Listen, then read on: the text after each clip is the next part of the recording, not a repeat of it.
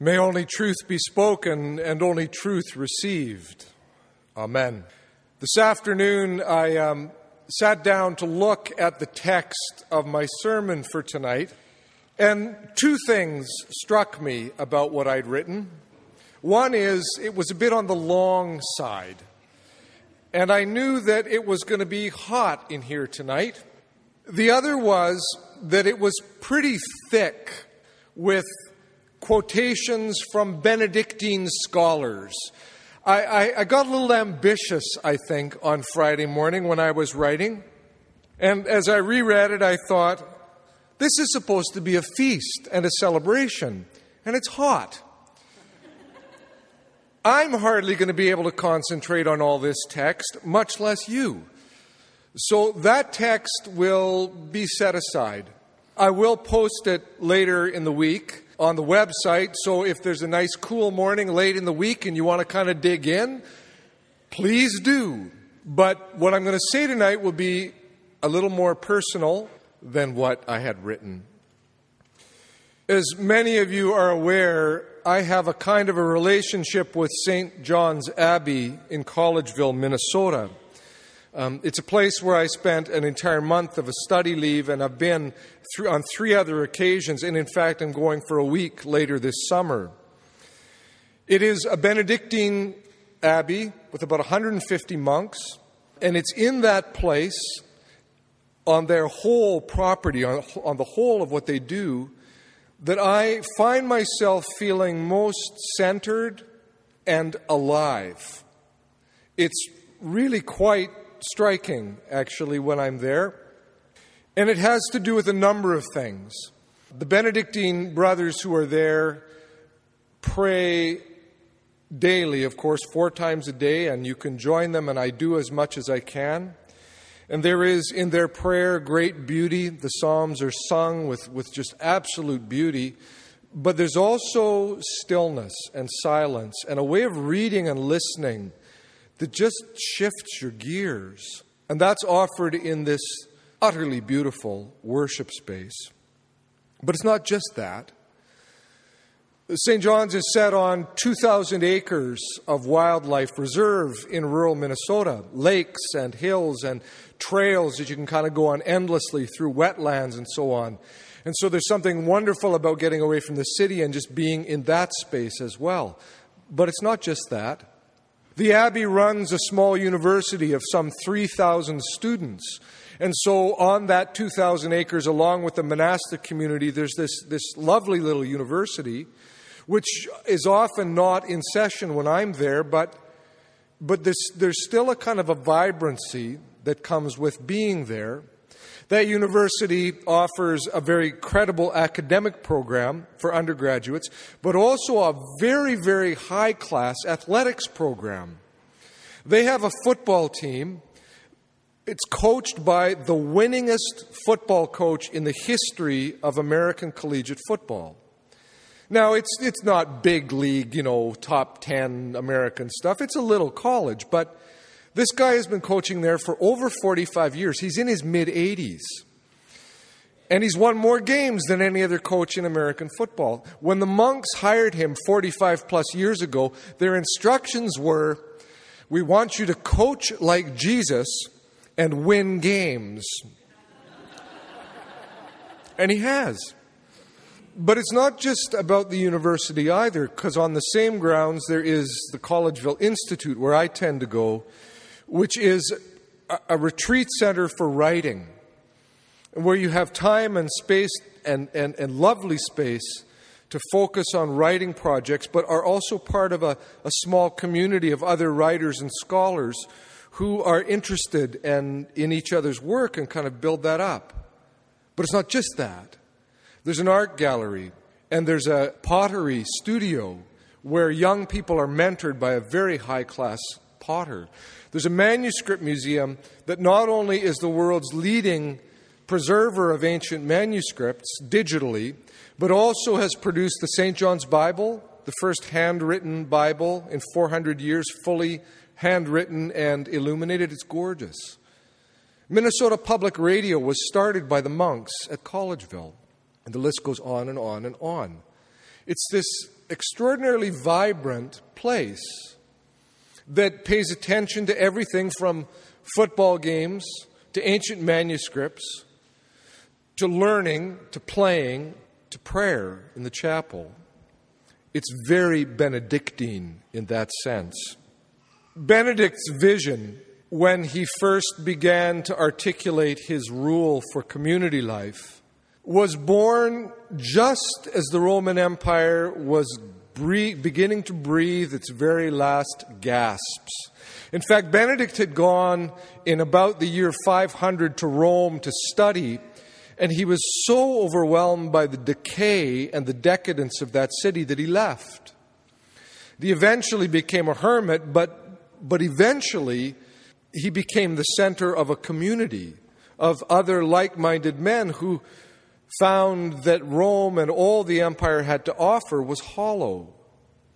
And so these communities that Benedict formed, for men and for women, were built around an alternative way of being in the world.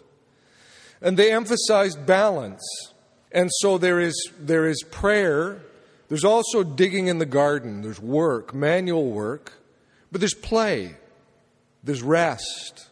There's study and writing and the preserving of the wisdom of the past, but also the creation of new ideas. Those communities understood what it meant to feast. In Benedict's rule, feasting is important, but they also knew it was sometimes most appropriate to fast. All things had space in these communities, and in a sense, all people were meant to have space because they had a high regard for hospitality. When the stranger knocked at the door was always to be open, and they were to be welcomed as Christ. They were places of refuge, of safety, of hospitality, places that people could re-anchor. During his life, which was spent in what is now Italy, central Italy, he founded 12 of these communities, and for these communities he wrote his rule, that little section of which we read tonight. Now, don't get me wrong, if you read the rule, it's not sort of all about happily balancing our lives.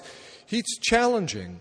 He's calling a community to deep foundational obedience to the gospel in a world which he perceives is about to come apart at the seams.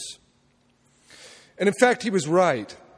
Within 100 years of his writing the rule, the Roman Empire, as it had been known, had come apart at the seams.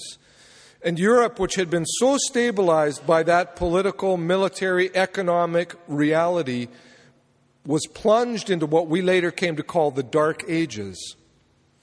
But by the time it did make that plunge all across Europe, the landscape was dotted with Benedictine communities of men and of women, all the way through continental Europe and up through into Great Britain.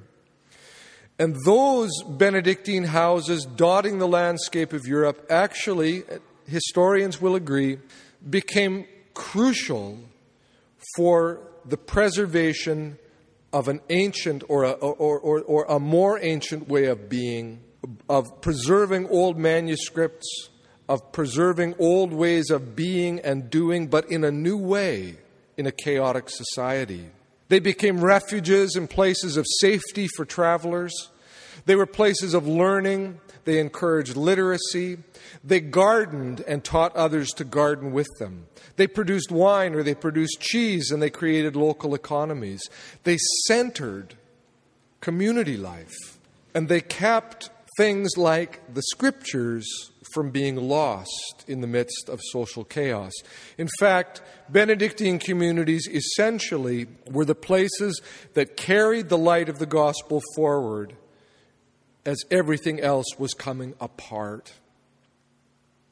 In the fall of 2003, a group of 17 of us spent a day discerning whether or not there might be a new church community birthed. And one of the questions this little group of 17 people had to consider, once we said, yes, we would like to try to birth a new liturgical community, something that would bring the old forward in new ways, something that paid attention to what Robert Weber called the church's ancient future, we had to get a name. if we're going to be this. And so we began to talk about names, and the first several names that we came up with were a bit bland. They were kind of too contemporary, too flat. And then Lola Ides, who many of you will know, Lola was in that circle, and she said, well, we've talked about the church's ancient future. Why don't we take one of those simple, very contemporary names like the table and match it with the name of a saint? So it would be Saint somebody's table. And I said, Benedict is our guy. Because Benedict had this vision for communities that made room for all things and for all people, that paid attention to all of the rhythms of life, and wanted to anchor that in prayer, yes, but also in all those other things.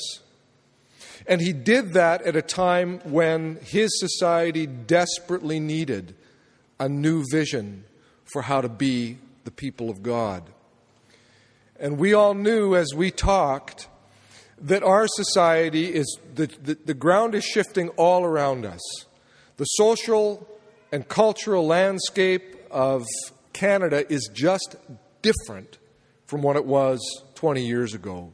And so maybe Benedict could be our symbolic patron with his vision for renewed community. One of the things I've learned at St. John's Abbey is that great communities are not made of perfect, pious, and holy people. Great Christian communities are actually made up of people. And people are complicated. Benedict was not trying to create a bunch of plaster saints. His rule is for disciples on the move, in formation, always learning and growing, always aware of their gifts and their liabilities. And at St. John's Abbey, I have seen a snapshot of that. I want to read to you a poem describing the monastic community at St. John's, written by my friend, Father Killian MacDonald.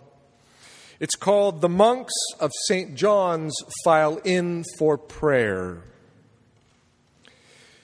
In we shuffle, hooded amplitudes, scapular brooms, a stray earring, skinheads, and flowing locks, blind in one eye, hook-nosed, handsome as a prince, and knows it, a five-thumbed organist, an acolyte who sings in quarter tones, one slightly swollen keeper of the bees, the carpenter minus a finger here and there, our pre-senile writing deathless verse, a stranded sailor, a Cassian scholar, the artist suffering the visually illiterate and indignities unnamed, two determined liturgists, in a word, eager purity and weary virtue. Last of all, the Lord Abbot, early old. Shepherding the saints is like herding cats. These chariots and steeds of Israel make a black progress into church. A rumble of monks bows low and offers praise to the high God of gods, who is faithful forever. That monastic community, like this community, is full of people.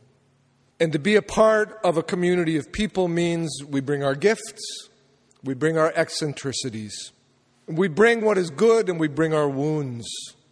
Some people come with deep wounds. Other people come pretty much doing all right day by day by day, and some of us come still not aware of our hurts, but we come. And when we walk up this aisle with the floorboards creaking under us, some come barefoot, some come with sandals, runners. Sometimes I'm not the only one in dress shoes, but we come creaking up the aisle to stand in a circle and to receive together the bread and the wine and to tell that grand old story yet again. And as we do, like the monks in their chapel, we bow and we offer our praise to the high God of gods, who is indeed faithful forever. May we catch a vision of that kind of community in which all things matter and in which everyone has a place. May we feast well on this day of St. Benedict. Amen.